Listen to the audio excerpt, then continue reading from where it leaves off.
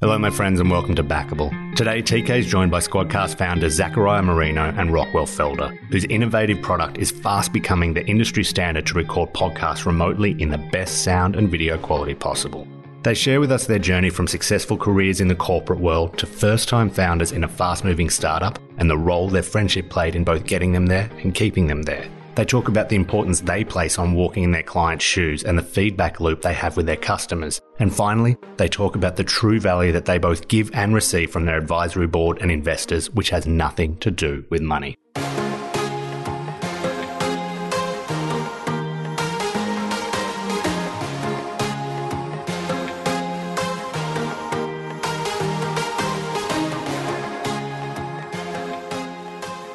Welcome, Zach, Rock, to Backable. And we're very, very lucky because we've got the guys who founded Squadcast that are building a brilliant company, but as well as that, one that we would endorse to every person who would listen at the moment. It has made growing our podcast much simpler. It's allowed us to connect with people all over the world without any issues. So for all of you out there in our community listening, click on the Squadcast now and just don't even think. Use it and then get back to the guys and thank them. Welcome, Zach. Welcome, Rock. And it's great to have you here. Thank you. We're really happy to be here.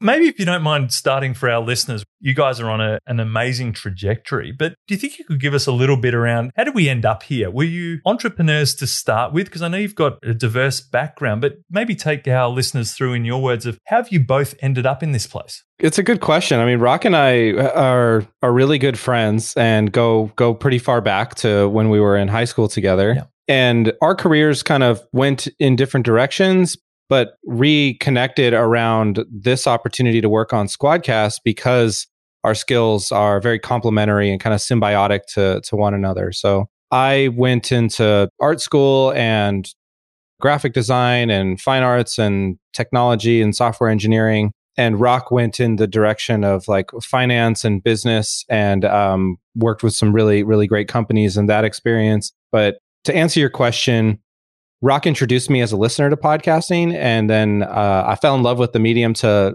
really go deep and learn a lot on topics very quickly. And a few years later, wanted to do a creative side project that involved collaborating remotely on a science fiction audio drama. The catch was it was a remote production team, right? And that's really where we found this challenge of quality with remote interviews. Yeah. And saw that as an opportunity to really help build something new with remote content production. That must have been quite an interesting time. I mean, going from that sort of background to go, hey, we're going to solve this problem. It's extremely entrepreneurial.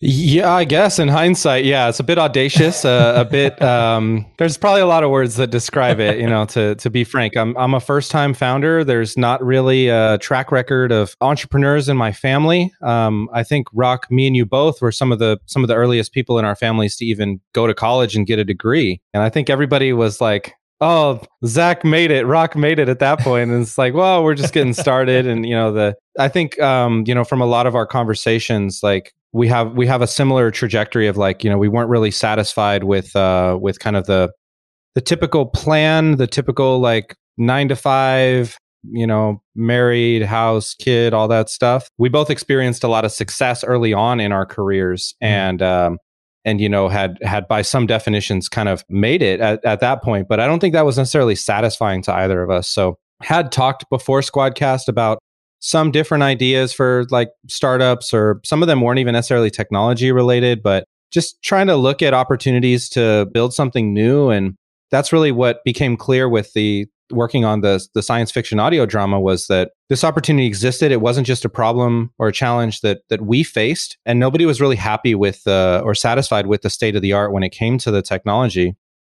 So we did a lot of research, kept trying to prove ourselves wrong, and just came up empty-handed for a solution that actually gave us both the ability to collaborate on quality content remotely. That was also fairly easy to use, where we could be productive. So that's really where we pivoted from the podcast to looking into and validating this idea of a technology platform that could be something new for people. I mean, in that is, I guess, everything. You almost say it in a flippant way. Oh, we just pivoted from a podcast to a tech company. Yeah, real easy there, Zach. Real easy pivot, right? And I'm sure Rock's got something. Yeah, we jumped off the ground, then we decided to build a plane. Yeah, I get it, right? But it's an incredible thought process to even try and solve that problem. But before we jump back there, Rock, so you had a background in finance. How did you take yourself out of the finance world and get into this startup world? Yeah, well, I'd always been interested in business, and I thought accounting was a great way to kind of get myself acclimated and introduced to the business world. And like Zach said, it was a company that I got exposed to a lot of different companies, a lot of different investors or executives rather, and founders. And I'd always been interested in entrepreneurship and being a leader, a business, someone starting a business from the ground up, not because I wanted to be a boss and tell everybody else what to do, but because I wanted to be a part of something where my contributions mattered. And there was like this, I really like the team effort of a podcast, that everyone has their role, their position to play, but together we create something truly unique and special. So for me, like Zach said, we had gone our own separate career paths, and by all accounts, it was very successful. We're starting to be successful. I was still pretty early in my career, but all things were going really well. But I just felt like something was missing. I wanted to do something more creative, something more independent, and just had been fascinated by entrepreneurs that I got exposed to, and just was tired of being on the sidelines and wanted to prepare myself to make the jump into something like that. Yeah. So when Zach approached me about Squadcast, it wasn't the first time he had approached me about some to use his words, audacious or ambitious, perhaps is even better idea. But it was the first time that he was like, I need help to do this, and I would like you to help me do this. And I was like, holy cow, like I've been waiting to prepare to make a jump like this. I was preparing myself mentally, financially, like just really looking for that opportunity, but had no idea where I was going to actually go. So the fact that it was like based in podcasting, also this intersection of podcasting and empowering creators, but like doing it remotely just made a lot of sense to me. Zach and I think we're very fortunate to both work remotely or work from home, or at least have exposure to that in our previous careers, so that to both of us, it wasn't that crazy of a step. It was inevitable that more folks would be continuing to create and collaborate in that manner. We saw ourselves really riding the wave of not just remote work, but also that intersection of podcasting growing as a medium. Because even back in 2016, which wasn't that long ago, but for podcasting, it kind of was, because really the podcasting has really grown substantially in popularity and awareness in the last 2 years, which we're grateful has happened. But even in 2016, folks were like still asking what was a podcast. I mean, that joke, it used to be a joke of like, well, what's a podcast? But everyone had it on their phones. And these are supposedly people that would identify themselves as like tech savvy and whatnot. Yeah. So that always blew my mind, and just was like, okay, this is going to be inevitable too. Like the medium of podcasting is so powerful. It's inevitable that more folks will not only just want to listen to it, but also want to create it. And so that's why to us back in 2016, Squadcast was kind of a no-brainer. It was really more so like, where do we fit in? How do we make ourselves different? Will folks be willing to pay? Is this something that we're going to be able to dedicate the next 8 to 10 plus years of our lives into, and leave these nice, cushy jobs that we had? And I'm really glad that we never looked back. I think the thing that Zach and I's relationship is a big part of why this works. It's rooted in friendship and loyalty and trust, but also there's this like, we just have a tremendous amount of ambition and mutual respect for each other. I understand what he's really good at, and I'm grateful of that, because it's stuff that I could never do. And I think he feels the same way about me. And so we just kind of has really been a great experience overall. I couldn't imagine doing it without a partner. So when he asked me that time, and the fact that we've never looked back, it feels extremely serendipitous, and I'm grateful to be here. It's a weird thing, Rocker. I'm lucky enough, and why we launched our podcast is completely egocentric. I just enjoy talking to entrepreneurs, right? It's actually, there's no commercial side That's to fair. it. We've got our company. So to be honest with you, this is self-indulgent. But the thing that I was going to say is I get to see a lot of business owners, and I've met people that are starting out, met billionaires, all that sort of stuff, and everything in between. The one thing that's striking about you guys already is, sometimes you meet people who have got a great marriage. you meet them and you know straight away we'd all want something like that in our life. This already feels like a unique partnership with total respect and understanding. I mean, and excuse my ignorance, but you're relatively young for entrepreneurs in your first real venture. I mean, has that always been an easy thing? I mean, being friends and running into business? Because the general consensus is never get into business with friends. My group of companies is run with my wife. We love it. We think it's a superpower, but it seems you guys have got something very similar.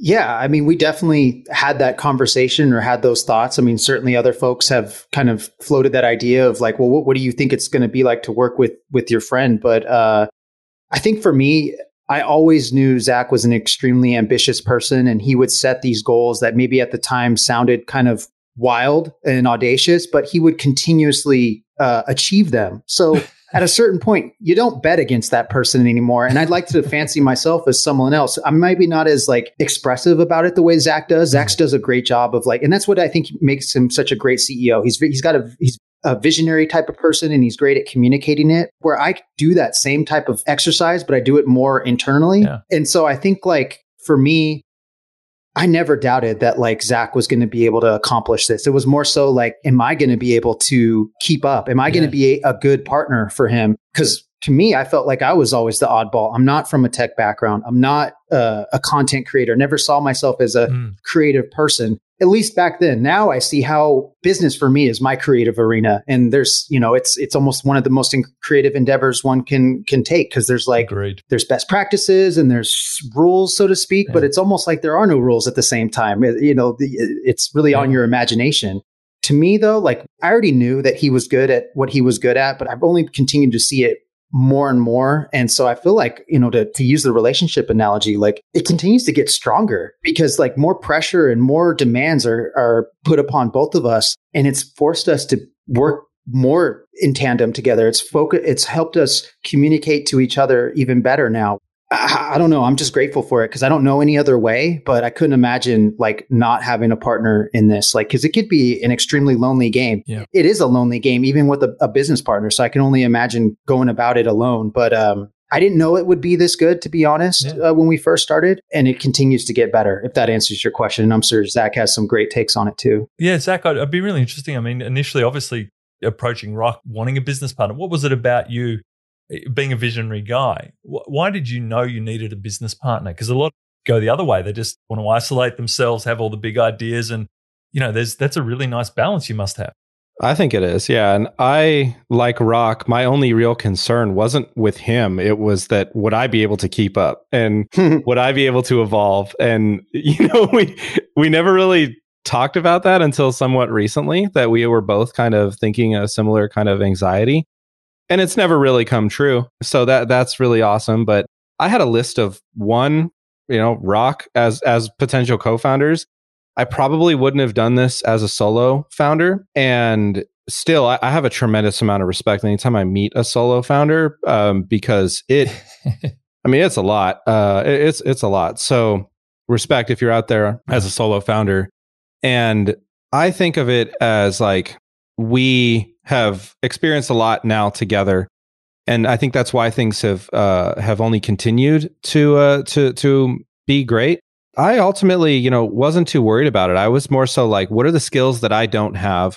What are the skills that Rock have that I don't? And I knew he didn't have the skills that I have. I also knew that this was very quickly, it went from this is a problem, maybe we could solve it, to, wow, other people probably have this problem, to this should probably be a product. And I knew enough to know what I didn't know and what I hadn't done before. So that's really where, I knew Rock had been studying similar things, like looking for opportunities. We had talked about, what it would take kind of hypothetically for some of these things. It's really tough though. I gotta say, like, when you're reading these books that give like startup advice or, MVP this or design process that or funding, and it's all very hypothetical if you're not in the role. And I think a lot of people, it could be easy to get stuck in that kind of hypothetical and not have kind of a venue to express the creativity, to use your analogy, Rock. What's great about our partnership is that we both really practice learning on an ongoing basis. And the beautiful thing is we have this arena, we have this venue to express that new knowledge that we're picking up as we go on a day-to-day basis, like sometimes the same day. And I think that that's something that we both do, and in different ways. So It's like I didn't know anything about forming a business or fundraising or self-funding or like advisor boards or any of these things. And Rock did. To some degree, at least, like some degree more than me. A little bit. Or at least you could trust him to find the answers, right? Exactly. Right. That's totally true. I came from a background of working in government and creative projects. And I always, saw it as my personal mission to help creatives express themselves, to connect creatives. And that's really where Squadcast is a kind of a manifestation of that, like an expression of that. And what I love is that we get to create Squadcast, and Squadcast helps people be creative and express themselves. And then you add in collaboration with other people, and you get this element of improv to it, and it goes in directions like unexpected ways. So I think the more creativity in the world, the better. And it's just really an honor that we get to help so many people express themselves. I mean, I don't know if you even have a time, both of you, to think about it, but the magnitude of what your business is allowing people to do. I mean, I use an Australian expression. I don't want to piss in your pocket, like give you a compliment. I got to remember that one. I was thinking about it when sort of our pre-show and was thinking that would you ever truly understand the impact of being able to just provide something that allows these millions of people to record their knowledge or experience for eternity? I mean, to me, that it just sat there and I was like, it was almost overwhelming and I got nothing to do with it. So, I mean, you must feel very proud about that. We do. Yeah. And it blows our mind. It's surreal, and the sense of scale, like, is tremendous, like the impact. So that's what I think all we could really hope for in a job that we love, in the work that we love to do, is that we can help other people be successful and express themselves. And we get to live that every day. So at a minimum, like even if our business was standing still, which thankfully it's not, or any of the other challenges that can arise, we're still helping people succeed. And I love that.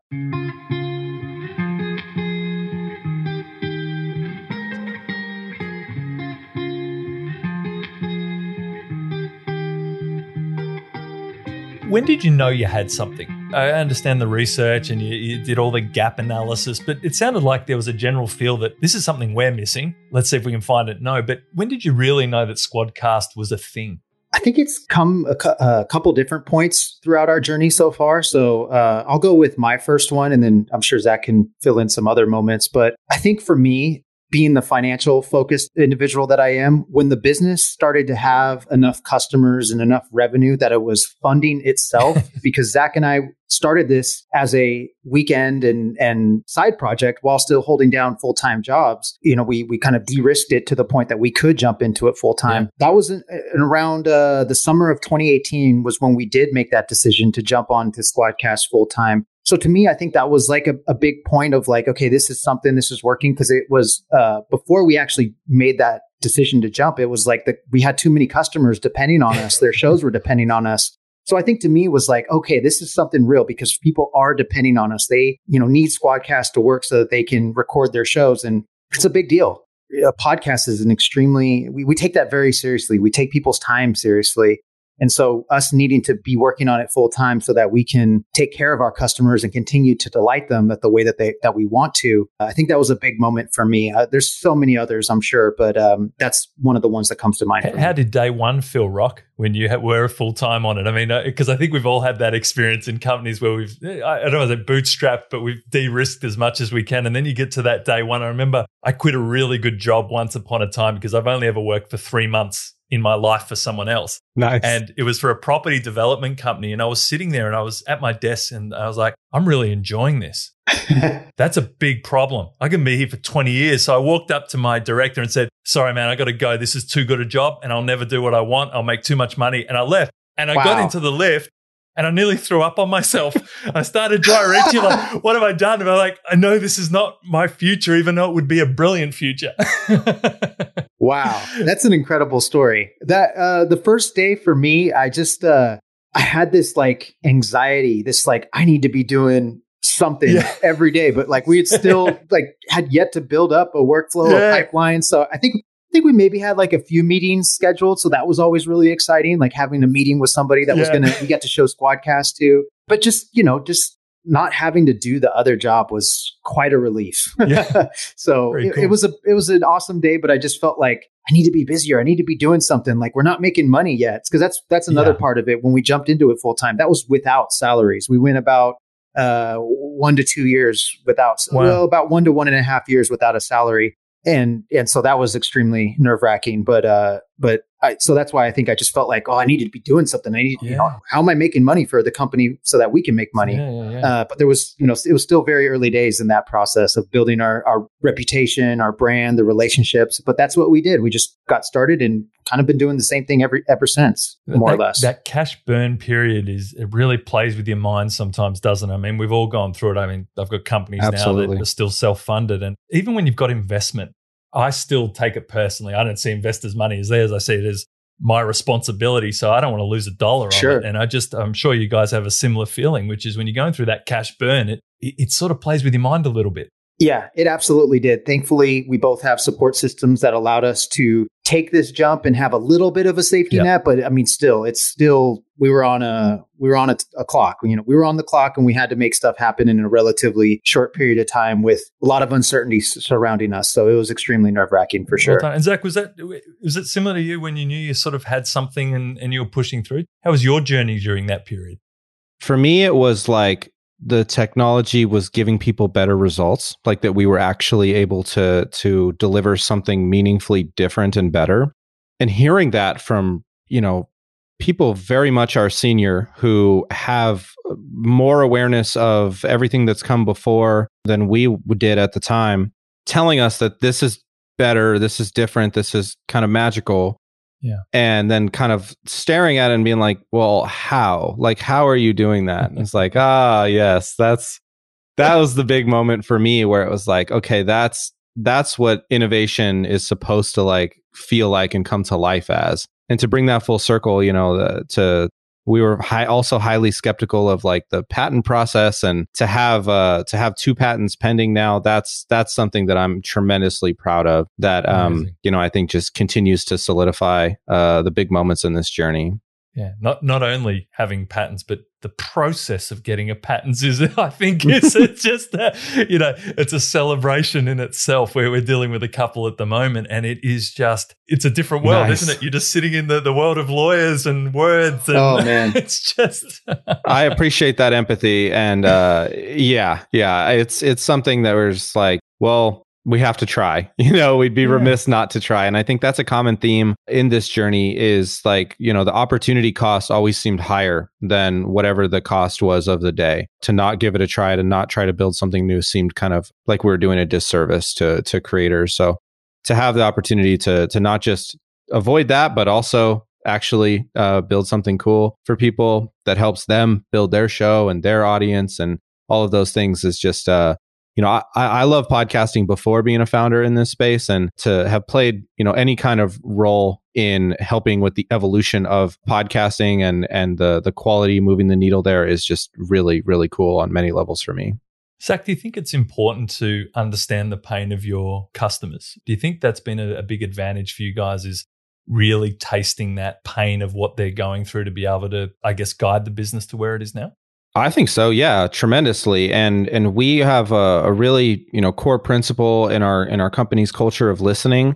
So even as we develop the product, like we, of course, record on Squadcast like every day, sometime, many times a day, or we're on the platform, like living it as well with all of the creatives that we serve. So that's a big part of it. But then also this emphasis on listening, I think, is a really key competency for us. And it's also like a gift that not every company in every industry has. It's a feature of podcasting. I see it anyway. We see it, that podcasters speak for a living, and they're very eloquent in telling us what they want from the technology that they use.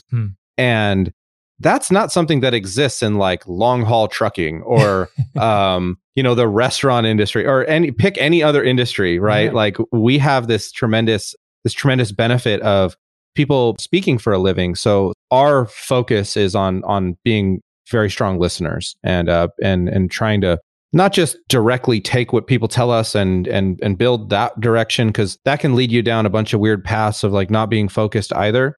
But we listen and we kind of debrief and we try to synthesize along, kind of mix that up with what we've learned, where we think things are going, where we see opportunities within technology or within the space, and try to create this kind of amalgam of that. And that's really what informs the work that we do. I find that really quite fascinating, and particularly the role of values, that they must evolve as you're getting bigger as a company or you're serving more people. Has that become, I guess, a higher priority as for the both of you as leaders now, really enforcing value? I found when I'm in sort of smaller companies, I mean, I think a lot of the books tell you got to get your values right. For me, until you sort of got 5 or 6 people, we just got to make sure we survive the next day, right? It's that whole thing. But then there hits a tipping point where, hey, if you don't have good values, you're not going to attract the right people. You're not going to do that. Has that become a more prevalent thing for both of you in your leadership roles now?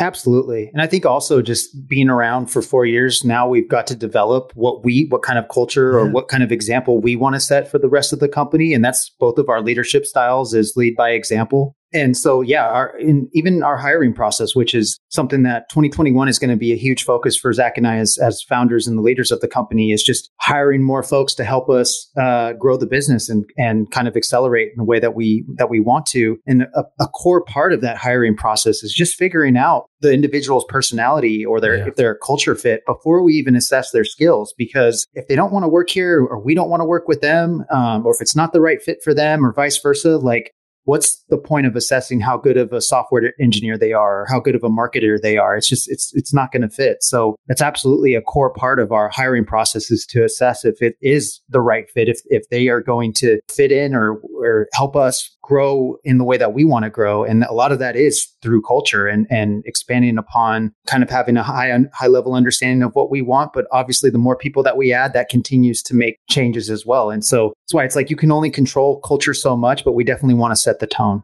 It's a great way of putting it, Rock. It's just that setting the tone thing. I mean, I think there's so much written about this that it's probably misunderstood. And Zach, going on what you were saying, unless you're experiencing it, the context of a lot of those lessons is completely lost. It's not a theory. It's a feeling, right?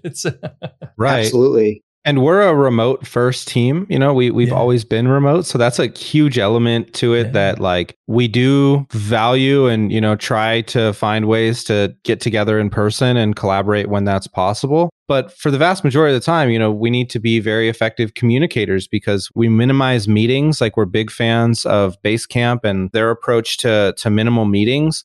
And, you know, our weekly meeting happens on Monday morning and it's called tone setting and it's to set the tone for the week. And that's kind of as minimal as it needs to be. We have other meetings, of course, but we try to really maximize the autonomy. And we see leadership as kind of a foundation, not a top down, like telling other people what to do.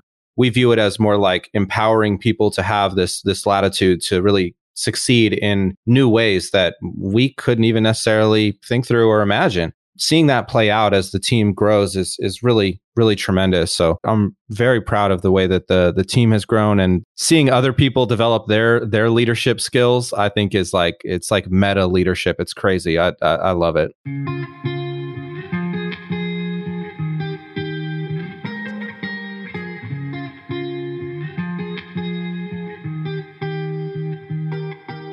Obviously, you guys have put a strong team around you, which for a young company, you know, we're already talking 4 years, which is, it must feel like a lifetime, but it's a new company. It's still a baby. And from who you've put together, can you talk about the role of advisory? Because I think you guys have gone early and in a really smart way as an observer.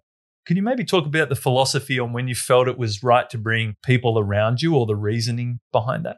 Yeah, I mean, it's kind of counterintuitive. Like we wanted to do this experiment to see how far we could make it with self-funding and bootstrapping the company. Yeah. That experiment is ongoing and we're incredibly grateful for that and what it affords, the independence that it affords us. But we learned pretty early on that fundraising and venture capital is not just capital. It's often called smart money. People tend to focus on the money, but we focused on the smart. And that is something that it can be kind of nuanced and easy to overlook. So because when it became clear that our experiment was going to at least continue for some time into the future, we realized there's a risk here of missing out on the knowledge and the wisdom and the experience of those who have been in our role before. And we weren't eager to do that. We wanted to learn. Rock and I are very much students of founders, students of startups, students of technology, students of SaaS, like all of these things. And we knew enough to know that we didn't know a lot about how to scale a business, because everybody's chasing, in the early days of a startup, like looking for product market fit. And I think that it can be really easy to just kind of reach product market fit and then be like, oh, well, now I need to figure out how to scale. So that can be counterintuitive as well. So we wanted to really find people with like that level of intelligence, that level of experience that we didn't have, quite frankly, and still don't in a lot of ways. But to have very qualified, talented individuals who are more advanced in their careers, who have seen some of these patterns and done some of these audacious big things in their careers, that have worked with other very talented startups. I think that's more so where we were coming from, was like, okay, well, we don't want to make that sacrifice that might be kind of implicit if we don't raise venture capital anytime soon. So that's really where our advisory board first started to come from. Also, I got to give credit where it's due. Our founding advisor, Harry Duran, host of Podcast Junkies and founder of Fullcast, he has such an amazing amount of impact on the experience and the product that we use every day at Squadcast. Like Progressive Upload was Harry's idea. There's so many ideas that I think can get tracked back to Harry reminding us to not lose sight of focus, to really minimize distractions. And he set a great example of what an advisor's impact and contribution could be, and also what our contribution could be for them. Like that's the other way is that we look at this, is that it's got to be a win-win or it doesn't make sense in the long term. So we also focus on lifting them up and trying to do what we can to propel them and whatever their focus is forward. That's at least how I remember us kind of thinking about it. And then, just some of the advisors that we have the opportunity to work with is just, I think when we first touched base with Jordan Harbinger, we were like getting off of a plane, and I was just like, I could not believe who this email had come from, and it took us like a half an hour just to even like get over that, let alone like read the email and consider it and whatever. So thank you, Jordan, if you're listening. It's an interesting one. I think a lot of people who are seeking investment don't understand. And you guys, only knowing you for a short time, it's blatantly obvious that you're actually providing a money can't buy experience for a lot of these investors and people like that. Because even when I'm involved in things like this, you actually want to be part of that rush. The thing you guys are going through, it's you've created something that you literally can't force and buy. You have to find it. You have to align with it. And, it's those tastes of just getting those periods of when things are fun. And I know some senior guys that we work with and some of the sort of heavy hitters around investment, that's part of it for them now, because it's not really the money anymore. They've got past that moment where the money's not going to matter, but actually being part of that team and feeling that, the adrenaline that you guys have got, I'm sure at the moment it's literally money can't buy experiences you're providing for their investment, which I just think is wonderful and underestimated by a lot of young entrepreneurs. Is you've actually got something really special because it's hard to find.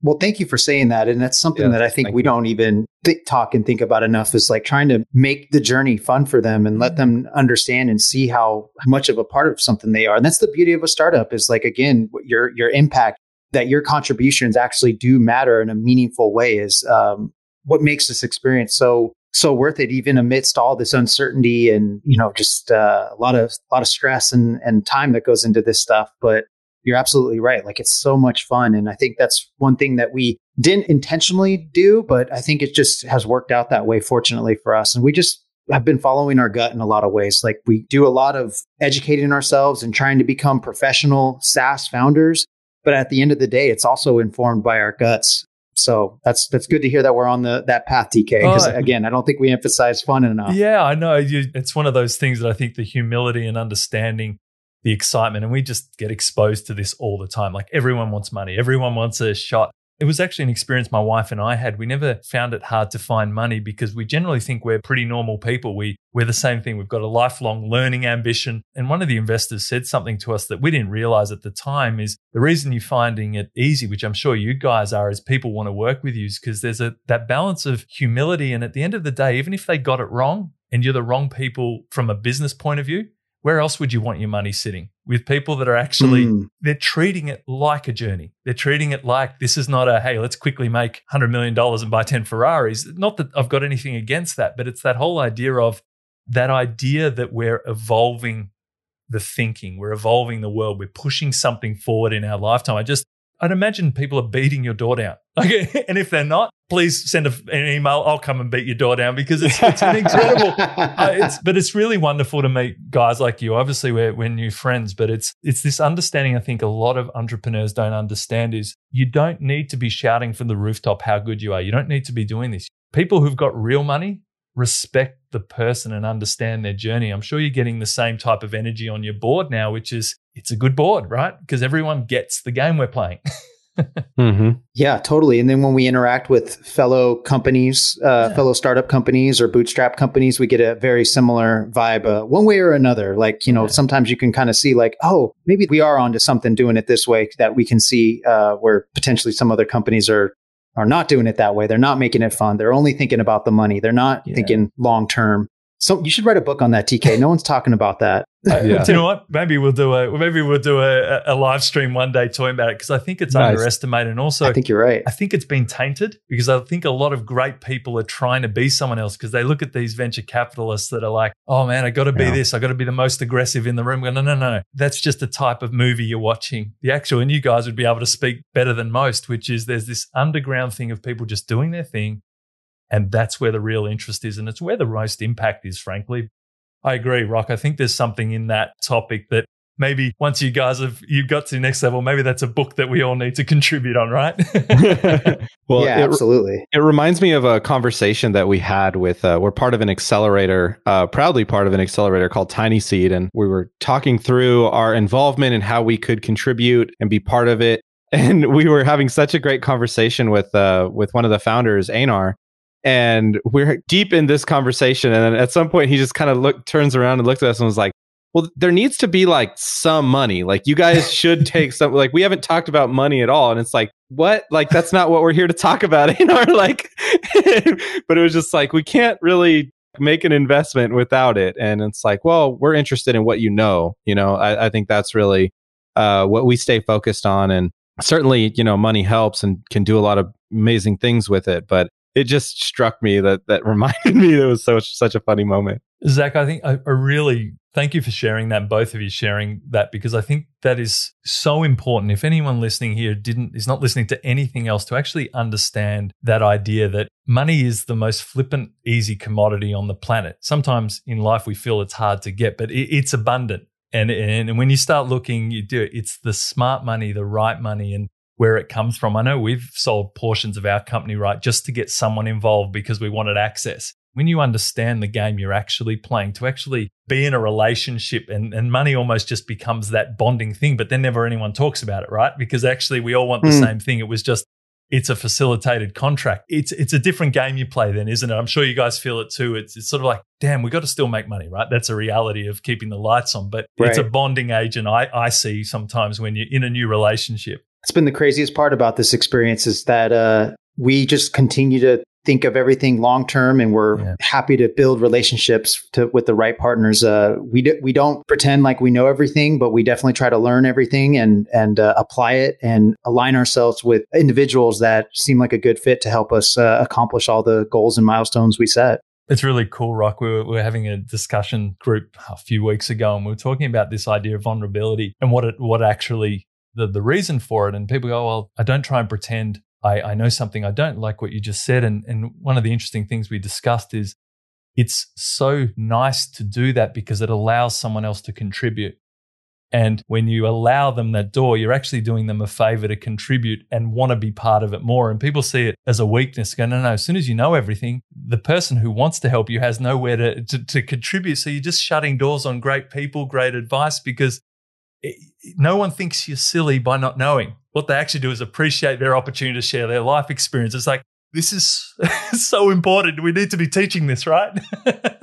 Absolutely. It's also pretty liberating as a leader, though, too, because I couldn't imagine if everything fell on Zach and I to do, and granted, a majority does, but like if everything needed to be made from our brains, our decisions, like that would be overwhelming almost and not best for the company for sure. It's funny, Rob, we were talking about it, and Zach, we were talking about my wife and I were workaholics in our early days, and we were just like, you got to do everything, you got to hold everything, you got to help everyone. And we went to Greece for a trip to take my parents on a trip. So we got a boat to sail around Greece, and it was a big thing at the time, right? We'd never all done this, and I've got a Greek background. And we got on the boat, and I never checked that there was Wi-Fi. So we're in the middle of the Aegean. We hadn't set up our business because we were just going to run it off our laptops, and then because of the 24-hour difference, we'll run it. All we had was an intern. So we rang them up and said, I'm really sorry, but we literally can't run the company. And we came back and the company grew by 14%. what we realized is from us holding on and not allowing others to contribute, we lost all their genius, and it completely changed our lives from that point, because it was like every time we walk into the office, like, how am I in the way?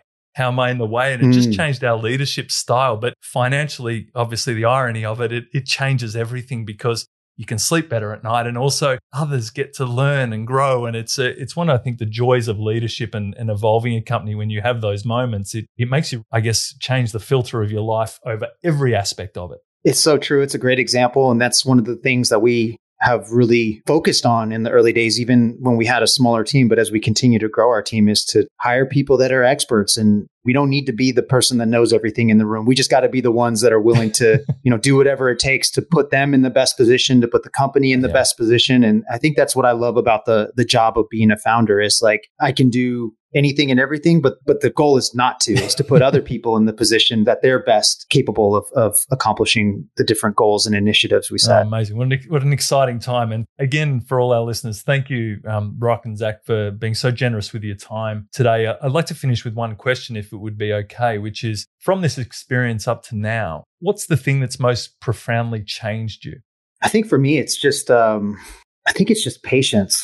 We want to move fast. We have such ambitious goals for ourselves, for the company, but a lot of it is just doing the work day after day, repeatedly over a long period of time. And so really the only opposition I see with that is my lack of patience, even though I can be a patient person, but like day to day, I'm not. I'm always thinking of how we can be better, how we can be doing more, how things can be improved. And but really it's just doing the work, chipping away, swinging the axe day after day is where you really make those accomplishments. It's not overnight.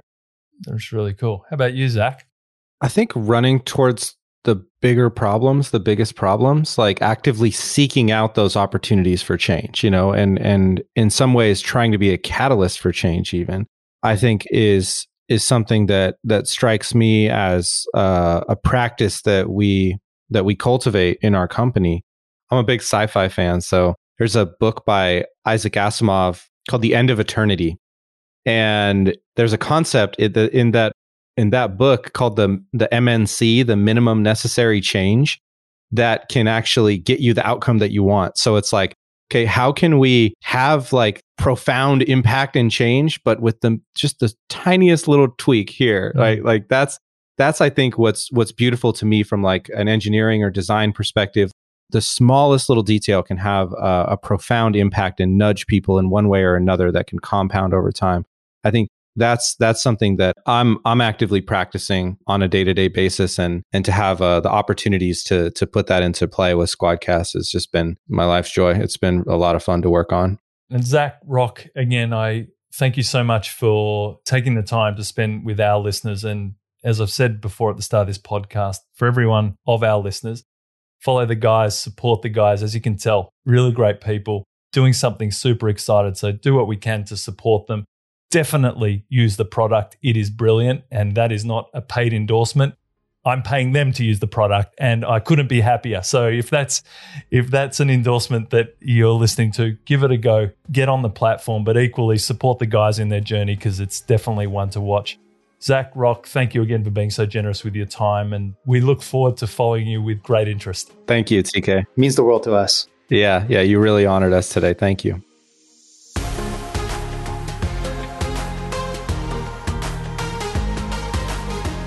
Well, that's all the time we have for this week. Thank you for listening, and thank you to Zach and Rock for joining us.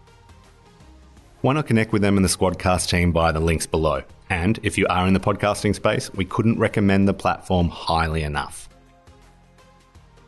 Now, as always, if you have enjoyed the episode, please share it on your socials so that others can too. And don't forget to like, follow, and leave a review. Have a great week, and we look forward to seeing you next week. Bye.